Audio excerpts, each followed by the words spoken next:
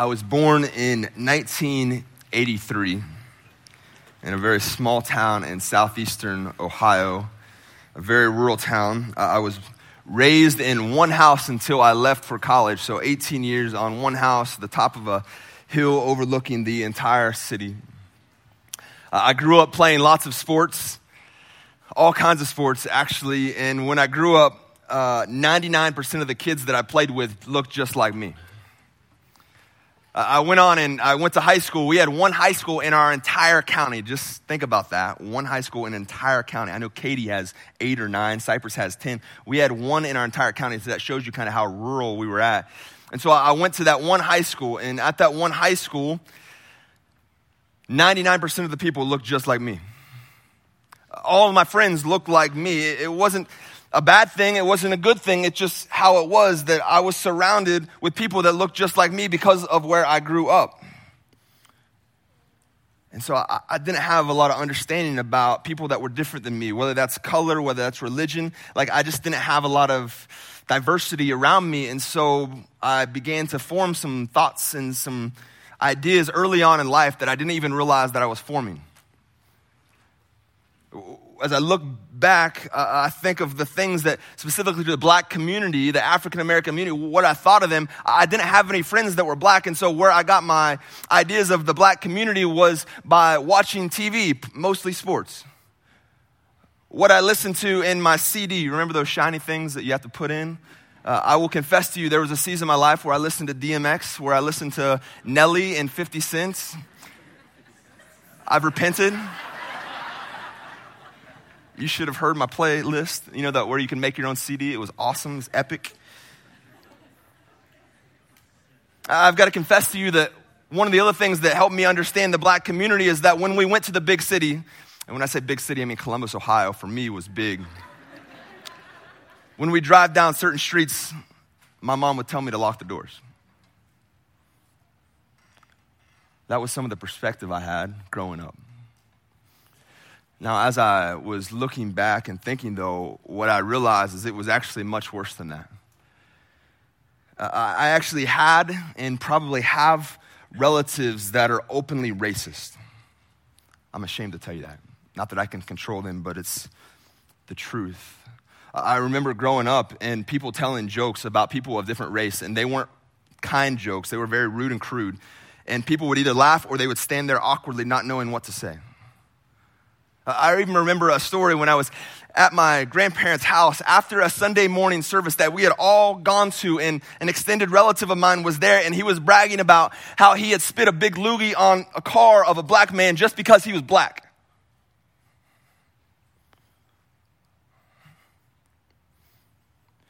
See, if you would have asked me, was I raised racist, I would have said, no, of course not. Like, we love everybody. But as I was thinking this week, I was thinking, man, like, whether I knew it or not, there was things in my life that formed some opinions that I had, some stereotypes, some prejudices that I had that I probably wouldn't have verbalized, but were really true and really at the core what formed me in my formative years. And so I had a perspective, and then I went to college. I went to, at the time, the largest university in the country, the Ohio State University. So not everything is bigger in Texas. I showed up, and I was in the honors and scholars dorm, and I show up to my dorm, and what I find are a bunch of people that don't look like me. They don't sound like me. Some spoke different languages than me. Some had different gods than me, and some had no gods at all. Some were heterosexual, some were homosexual. Lots of skin color, lots of backgrounds from all over the world. All of this was in my dorm. And so my perspective began to change. Because my prejudices now had a face. My stereotypes didn't just have a face, they had a smile. And those smiles led to handshakes, and those handshakes led to stories, and those stories led to me changing the way I viewed other people. My perspective began to shift. And then something else happened drastically. I actually became a minority in the midst of a sea of minorities. I walked onto the football team. If you've watched college sports at any high level, you know that predominantly most of the young men that are on the football field are of darker complexion than I am. So I immediately became a minority in the midst of a bunch of minorities, and that changed my perspective forever. As I sat there in the locker room, I learned some things I didn't know as a southeastern Ohio country boy. I learned for the first time what ashy skin was. I had no idea. I learned that the best thing for ashy skin is cocoa butter lotion. I didn't know these things. I learned the difference between dreadlocks and cornrows.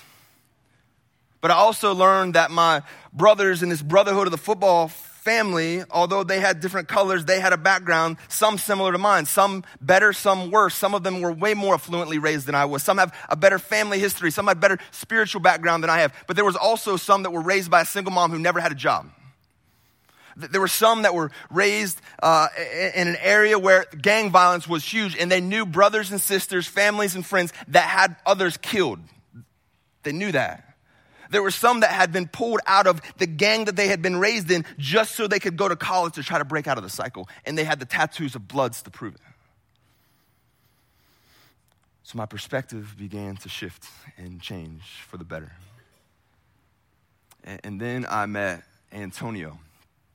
Antonio was a charismatic cornerback, and I was a wide receiver. So I hated him during practice, but I loved him all the other time. And so Antonio and I became good friends. He just happened to be black. And Antonio were such good friends, and we spent so much time together, not just because we played football, but he was the only other person on the team that was also a mechanical engineering major. And so I spent more time with him than I did my bride that I had married in college. Antonio and I were like this. We studied in the physics building. We studied in the library. We studied in our athletic department. When we had away games and we had to fly to other places, we would study on the airplane together. Yes, we were those guys. On the bus rides back, he and I would be asking questions, looking at notes, studying and doing homework together. Me and Antonio became best friends, and we still are. And it changed my perspective on how I view other people and how I view the world. As I was preparing for this sermon, just 2 nights ago, the Lord was just really stirring in me, thinking that the sermon I had prepared wasn't what I was supposed to teach, because that sermon, it was really funny. Let me tell you, it was going to be really funny, but it wasn't what he had for me. And so last night I began to say, God, like, if you want me to preach something else, then you better give me something really quick. And so today I'm preaching a message that I felt was more relevant to the season that we're in as a country and as a church. And as I began to pray, God, what do you want to tell your people today? How do you want to use me to proclaim truth and proclaim hope? I called my buddy Antonio. And I said, hey, man, how you doing? We caught up for a while. What are you doing? What are you into? And then I said, hey, Antonio, I called you because I'm about ready to address 1,000 people tomorrow. And this nation has some things going on. This world has some things going on that are just chaotic. And so I called you because I love you, because I trust you, because I respect you, and you're an African-American male in this country. And so I want to hear your perspective. And he said, man, I'm honored. And he began to just tell me. We spent about 30 minutes of him just unloading wisdom, unloading insight, unloading just some real raw feelings that he had been experiencing, not all of which were bad, both sides of the coin. And the 2 things that I took away from my conversation with Antonio, he said, number 1, we have no hope without God. No hope. He said, we can do whatever we want to do. We can have all these rallies. We can do everything. But without God in our schools, without God in our public affairs, without God in our government, without God even in our church, believe it or not, that's what he said. That was good. He said, we have no hope. No hope for reconciliation. No hope for seeing this ever to come to an end. We have no hope apart from God. And then he said something else that was really interesting. He said, Derek, you know what else we don't have hope? Is if we don't start to love ourselves. And I said, unpack that a little bit, Antonio. What do you mean by that? And he said, well, what I know is that if I don't love myself, I can't love somebody else. And if I don't love myself, my value, my worth that I place on my life, it's going to be pretty low because I don't feel like I'm worthy of love. And when I ascribe a low worth to my life, I begin to ascribe a low worth to somebody else's life, and that comes out in my words, in my actions, and my decisions. He says, you look at all the violence that's happened. I guarantee you, most of the time, he said that the people that are the perpetrators of violence, the people that are spewing hate, those people don't love themselves. And he said, if we're going to have any hope, we've got to get down to the basics of, man, without God, we have none. And if we don't love ourselves, There really is no hope. And I ended the conversation by just telling him how much I appreciate him, how proud I am of what he's doing in life, married, entrepreneur, just crushing it in Ohio, and told him how much I loved him, and I appreciated those words, and hung up the phone and began to prepare my sermon today. And as I look back with my relationship with Antonio, what I learned is that when you have a relationship with somebody, it's much harder to discriminate against them. It's hard to objectify someone if you look them in the eyes. It's hard to hate someone once you've shaken their hand and heard their story. And so maybe today you're confused about the status of our country, where we're at. Is this really a black versus white? Is this a blue versus black? Is this a black versus blue? Is this a nation versus the world? Or are we all against everybody? Maybe you're just confused today. As I was preparing, I was like, God, what do you want me? This is a huge Bible, and I've got now just a couple hours before I have to go to sleep. What do you want me to talk about? And what it was continuing to affirm in me is what Antonio spoke to me. He said, Derek, apart from Jesus, there is no hope. There is no hope, and that's not a trite statement. And then I was thinking, Jesus, yeah, that's right, but what does that look like? And the framework continued to keep coming. Jesus is perfect theology. So whatever theology you're studying, continue to do that. But if your theology doesn't line up with Jesus, then it's not Jesus, and it's not good theology. And so I said, God, what do you want me to teach you? What did you teach Jesus that would be applicable to this congregation for this moment? And I was led to Luke chapter 10. And so if you have a Bible, we're going to just read through a very familiar passage in Luke chapter 10, the Good Samaritan. And we're going to pull out some things that I think are relevant to where we're at today as a church, as a community.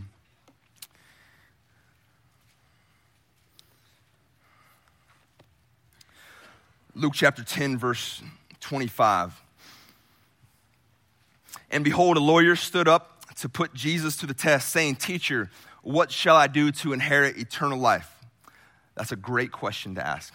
And if you don't know the answer to that, then you need to be asking that question today. What do I do to inherit eternal life? And Jesus said to him, What is written in the law? How do you read it? And the lawyer answered, You shall love the Lord your God with your heart and with your soul and with your strength and with all your mind, and your neighbor as yourself. And he said to him, You have answered correctly. Do this, and you will live. But the lawyer, desiring to justify himself, said to Jesus, And who is my neighbor? And Jesus replied, A man was going down from Jerusalem to Jericho and fell among robbers, who had stripped him and beat him and departed, leaving him half dead. Now, by chance, a priest was going down the road, and when he saw him, he passed on the other side. So likewise, a Levite, when he had come to the place and saw him, passed by on the other side. But a Samaritan, as he journeyed, came to where he was, and when he saw him, he had compassion. He went to him and bound up his wounds, pouring on oil and wine. Then he set him on his own animal and brought him to an inn and took care of him. And the next day he took 2 denarii, which is about 2 days' worth of wages, and gave them to the innkeeper, saying, Take care of him, and whatever more you spend, I will repay you when I come back. This amazing teaching of Jesus. Now, we've got to understand some things to begin this. What is the foundational elements that we all have to understand, get on the same page? Number 1, Jesus was a Jew. Hopefully that doesn't surprise you. His mom was a Jew. His daddy was a Jew. The lineage of King David, he was Jew, okay? And so Jesus is teaching, and he's teaching a bunch of Jewish men. And so this lawyer was also a Jew, and he's questioning Jesus. So he is a Jew surrounded by a bunch of Jews. Now, what we have to understand is that the story talks about 2 Jews. It talks about a priest and a Levite, both Jewish, but then it also talks about a Samaritan. And we have to understand what's the significance of a Samaritan as we're understanding the context of the story. And you need to understand that Samaritans and Jews were like oil and water. They hated one another. They could not stand one another. That they had the same roots dating hundreds of years back, but at some point they had separated into 2 kingdoms. The Samaritans had intermarried and started to worship other gods. The Jews had been captured, been taken back, and now they were still the pure race. And because of this, there was this animosity anger, rage against one another that had gone on for hundreds and hundreds of years. A Samaritan was not to talk to a Jew was not to talk to a Samaritan. You never had any dealings with one another. And the men that Jesus was speaking to, they all would have understood the context of the story based on the Jews and the Samaritans. And so Jesus starts out the story. He said there's two men. There's a priest and there's a Levite. Both of them are walking down the same road, this 17-mile road between Jerusalem and Jericho that was known to be pretty dangerous. They're walking on this road, and they see a man who is in need. And as soon as they see the man who is in need, they recognize that, they're aware. Then they take their little rear end across the street, and they begin to walk, and they have no attention to this man and gave him no time of day. Now, there's some reasons why Jesus would have used this. Now, first off, a priest in this culture was kind of the man above all men. In the religious hierarchy, he was at the top. He was the one that did all the religious obligations. He's the one that gave the sacrifices. He's the one that was kind of like setting the tone and the example for everybody else to follow. So the priest was the premier Jewish man. Under the priest, though, would have been a Levi. Just one step down, one rung down from a priest was the Levi. And the Levites prided themselves on knowing the law. Now, what's really interesting, if you think about this, Jesus is speaking to a lawyer who knew the Mosaic law. And so a lot of scholars believe that this man that Jesus was interacting with, he was actually a Levite. And so as Jesus is teaching, he actually takes this man's identity as a Levite and actually weaves him into the story.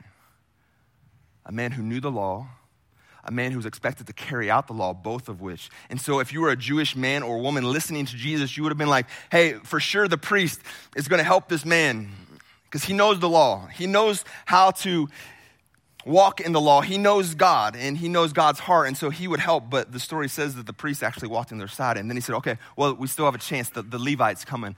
And I know those Levites, they love people really well. And so he's going to go and help. And then the Levite, he walks across the road as well. And we have to ask the question, what would have been the reason why these two men who knew the scriptures would have left this man for dead? And I think the one word that you could sum up is fear.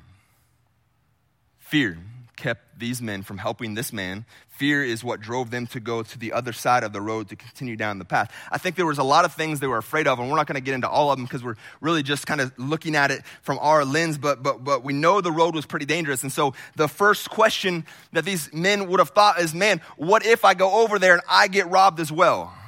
I'm fearful for my own life. I'm fearful for my own physical well-being. And so maybe I shouldn't even venture over there because what if I help and I get hurt and I get taken advantage of as well? Valid concern. But I think the other fear for them would have been this fear of being interrupted, this fear of being inconvenienced. You see, we know that both men, they were headed from A to B. They had a mission, they had a plan, they had a schedule, they had a calendar, and they were on their way. And so when they came across this man, he presented them with a challenge. Do I potentially get interrupted? Do I potentially inconvenience myself to help? Or do I just take a left and walk on the other side of the road and act like nothing happened and then end up where I was supposed to go to begin with? You see, it was a big deal for a priest or a Levite to come in contact with a corpse or a dead person. The Levitical law actually says that if you come into contact, and some actually say if your shadow actually crosses a dead body, then you are deemed unclean. And you have to go on a 7-day cleanse. And that's not a juice cleanse. That's a real cleanse where you've got to do specific things. You've got to separate yourself from your community. You've got to go through a bunch of things. And so that would have been 7 days the priest couldn't have done his job. Everyone was dependent on him. And so 7 days of having to take time off, nobody there to do his job, it would have been costly for the community. And so maybe he was thinking, man, like I don't want that. I don't want to put anybody else out. And so I don't want to be interrupted. I don't want to be inconvenienced. And maybe you've had that same thought. I see the person there. I'm aware of this person in need in my life, but I had a plan. I've got to be somewhere. I've got to take my kids somewhere. I've got a 401k I've got to worry about. I've got certain things I've got to do. And so I'm just going to put my head over here and act like there's nothing happening there. That's pretty much what the Levi and the priest did. And then we get to the Samaritan in the story who all of the Jewish men who were listening to Jesus would have hated. They would have looked at him as the enemy. And it says that this man, just like the other two, they were aware of the man in need, yet he didn't cross over. He actually went to the man in need, bound him up, took care of his wounds, and took him on his own donkey and took care of him at an inn. The minds of the Jewish men would have just exploded. And they probably would have been pretty mad at Jesus, because they were associating themselves with the Levite or the priest. And now their enemy, the one on the other side of the barrier, the one that they have hated for generations, is now made the hero. And for the Samaritan to do this, he would have had to cross several boundaries, several barriers to be able to go to this Jewish man. Remember, Samaritans and Jews, no mixing, but this Samaritan, he went to a Jewish man. He would have crossed ethnicity. He would have crossed religious. He would have crossed cultural barriers. He would have crossed the inconvenience, the interruption. He would have crossed the barrier of cost. And he would have crossed the barrier of the crowd mentality. See, it would have been easy to say, man, nobody else is stopping to help this guy, so I'm just going to be like everybody else, and I'm just going to go along with the flow. So for him to step off of his path and down to this man in need, he had to step outside of his comfort zone. He had to blow up some barriers that kept other people from helping this man. And this Samaritan, who the Jewish listeners hated, he immediately became the hero. Now, there's some things that we can learn about this one side of the road or the other side of the road. So if Darren is a guy who is in need of help and he's down here, if I'm like the Samaritan, or if I'm like the priest and the Levite, I'm going to see him in need, and I'm going to walk over here and be as far away from him as I can be. And something happens when I'm on the other side of the road and I'm looking across at Darren. Something happens. I only have one perspective, and that is my perspective. I don't know his perspective. I don't know what it's like to be in his shoes. I don't know what it's like to look from his angle, his vantage point. I only see him from my perspective. And I find it easy to make Darren an object, that he becomes a problem that I don't really want to hassle with, because I don't really know Darren, because I'm all the way on the other side of the road. It becomes easy for me to become numb to whatever need, whatever sadness, whatever struggle is Darren's going through, because I don't even know exactly, because I'm looking at it from a distance. I'm all the way over here. And so I really become numb to any grief, any pain that he's feeling, because I'm all the way on the other side of the road. And when I'm on this side of the road, it's really easy for me to make me numero uno. It's all about me, my schedule, my calendar, my desires. It's all focused on me. And that's how the Levi and that's how the priests were. But then the Samaritan comes along. And the Samaritan doesn't cross the road. He actually goes to the man. He gets right up close to Darren. And when I am on the same side and when I am with somebody who is in need, I can actually see things a little different than I did when I was on the other side of the road. I now have a perspective that I didn't have before. Now I know him, I know what he's doing, and I can see the world from where he is at. That's where the Samaritan was. And what I find out is when I go to the person who is in need, when I go to the side of the road, it's really hard for me to make them an object, because the problem becomes a person. And I can't just chalk them up to, hey, they're a problem, they're a project for somebody else. No, it's a real person who is made in the creation, the creator. He is in the image of God, just like I am, when I'm standing beside him. And it's really hard for me just to say, hey, Darren, tough luck, man. This is how the dice roll. Good luck. Pat you on the butt. Go ahead. If I've been with him and if I've heard his story. And what happens, it's really hard for me to also focus on me if I'm standing with him. And this is what the Samaritan did. Went off his path and engaged with another, changing his perspective, changing how he felt, changing the life, really, of the person that was on the side of the road. Ernest told me between services that Martin Luther King said this, that the difference between the Levite, the priest, and the Samaritan is when the Levite and the priest showed up, they said, what is it going to cost me? When the Samaritan showed up, they asked, what is it going to cost that man if I don't stop? That's a good word. That's a really good word. And so as I was thinking about this and in my experiences with the football team and my dorm and my best friend Antonio and the black community, I was also thinking, man, what other things in my life have I been on one side of the road, but something's happened that's changed my perspective, that's changed how I engage and how I think of other people. And I was thinking about in Ohio when I was at a prayer night. And we were having some open prayer, and a man shows up who I knew, who was married and had 2 kids, and he comes up to me, and he says, Derek, I want you to pray with me. I'm going to tell you something I've never told anybody else. And he began to tell me that although he's married, he struggles daily with same-sex attraction. And he struggles with homosexual thoughts. And his plea to the Lord was, Lord, don't let my kids have to deal with the same thing I'm dealing with. Some of us would kind of push him away. Don't get too close to me. What if you're thinking something about me? That's pretty normal thoughts for most of us. By the grace of God, in that moment, the only thing I knew to do was to give him a huge bear hug. And I held him as he sobbed in my chest. And we prayed together. And I recognize now, looking back, that I had crossed over to the side of the road where he was at. And I was able to engage him and love on him and speak truth and life into him. And because I had engaged with him, I now had a different perspective. And so when I cross other people that are struggling with homosexuality or embracing homosexuality, I now view them as created beings in the image of God, that God loves them just as much as he loves me. And then another paradigm was shifted when I got to work, and I was in the corporate world, and I had a good friend, Usama, who was a practicing Muslim. He wasn't just a token show up. No, he was actually practicing Muslim, carried out all of them, did Ramadan, everything. Great guy. I found that I actually liked this guy. And he was Muslim. Maybe that doesn't fit into your theology. But I actually liked this guy. He was really good at what he did. He was really, really good. Great leader. And so I began to engage with him. And my paradigm started to shift. My understanding, my stereotypes of Muslims began to shift. That I began to see them as real people who God loves just as much as he loves me.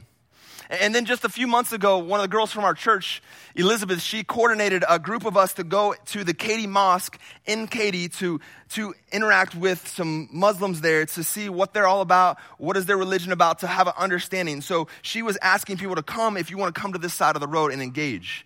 And so I said, man, I've never been to a mosque before, 30-some years old, never done that. That would be, I think, healthy for me. Because I view from a distance those people, right? They, and they're not us, they're they. And so I said I would love to go, and they gave us this amazing tour. They explained how they do the prayers, why they do the prayers, the humility and bowing, just really some beautiful things. And we walked away from that having a better respect for those people as people. It really helped me that Muslims aren't just a problem to be fixed or a problem to be killed, but they're people that God loves. They have real faces, real eyes, real smiles, real handshakes, and real stories. And wouldn't you know, just this last week, they actually reached out to me. And they said, hey, we're wrapping up our fast, and we want to celebrate with you and honor y'all, and we have a gift basket for you. And so I received, on behalf of all y'all, I hope that doesn't offend you. If it does, I'm sorry. We can talk later. But I received the gift basket, and I said, hey, I can't meet you now, but we'd love to meet again. We are always welcome at our church.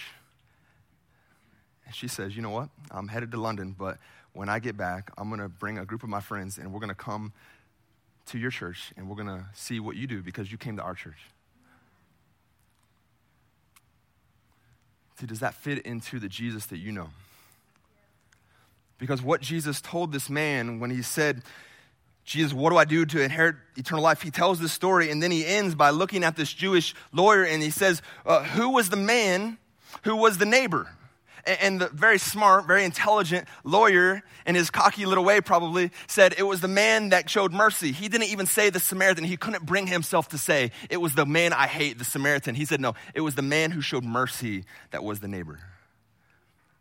And then Jesus says something very interesting. He says, you go and do the same.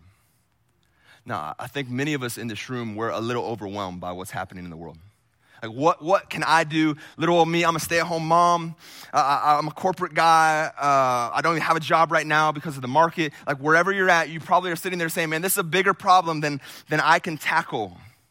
I don't even know where to begin. But I think the words of Jesus are where we begin. He says, you go and do likewise. And what I love about Jesus, he didn't just give these empty teachings. He actually said, you know what, hear my teaching, but better yet, look at my life. He says, if you want to be the one that gives mercy, then you just follow me because I'm giving out mercy. I'm breaking down barriers all over the place. This is the Jesus that we serve. This is the Jesus of the Bible. He crossed all kinds of barriers that would make people blush today. He crossed gender barriers. He crossed economic. He crossed religious, cultural, political, racial. He crossed all kinds of barriers in order that he could extend love. And so what Jesus tells us today is, hey, just follow me. You go and do likewise. Show mercy. And so what Jesus did, he actually gives us the baton of showing mercy. Gives us the baton of us going to those that nobody else loves. He gives us the baton to love in his name. And what's interesting about this, very specifically, is that the Samaritan was on a very specific path. And on that path is where that man was. So listen, just take a deep breath, is you're not called to love every single person on every single road. This is what Jesus says. You're on a path. You're on a road.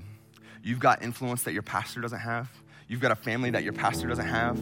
You have a road, and what I'm calling you to do is love the person on your road. Love the person that's in front of you. Don't try to love every single person. You just love the person in front of you. That is something that we all can do. That is something that we can bite off and not be intimidated by. And as we look at love, what's it look like to extend love? We could preach this sermon 1,000 times in 1,000 different ways, but if you're looking for something really just kind of help practically say it, everybody say awe. It's like awesome, A-W-E. If you're taking notes, write this down. The A is for awareness. If I'm going to love like Jesus has called me to love, if I'm going to be the difference in this world that I long to see, then it begins with awareness. And I believe that the internal awareness is where we've got to begin. What is going on in here? What is going on here? Do I have prejudices? It's a question we all have to ask ourselves. Do I feel like somebody's not worthy of the love of God? And does that make sense with the Bible? Awareness. And for me to be aware, I've got to be honest. And so some of us are like, man, I don't know if I can be honest with God. You can be. That's actually what he says. He says, come to me. You tell me what you believe. You tell me that. You confess that. And I'm going to speak truth into you. And then you just align with me. And so it requires us to be honest with God. First off, what's going on here? What's going on here? And then I've got to be aware, what is God doing around me? See, I can't just put my head in the sand like an ostrich. I can't just turn off the news and hope nothing is going to infiltrate my body. No, it says that we should be aware of what is God doing around me. Who's in need in my community? Who's in need in my church? Who's in need at my workplace? I've got to first come aware, because if I'm never aware, then I'm never going to do anything. So I've got to be, first, aware. Number two, I've got to be willing. Willing. You see, this is the difference between the priest and the Levi and the Samaritan. They weren't willing. He was willing. He's the one that helped. And so that willingness, it comes by telling God, I really don't want to engage. I really don't want to step out. I don't want to do this or that. I don't want to love them. But in prayer, I ask God, will you grow my heart? Will you grow my love? Will you grow my affection? Will you make me and conform me into your image? And so I become more willing. And we see this beautifully by Jesus. Before he went to the cross, what did he go? He went and prayed. And he said, Father, not my will, but your will be done. You see, he decided to commit before he ever got to the event.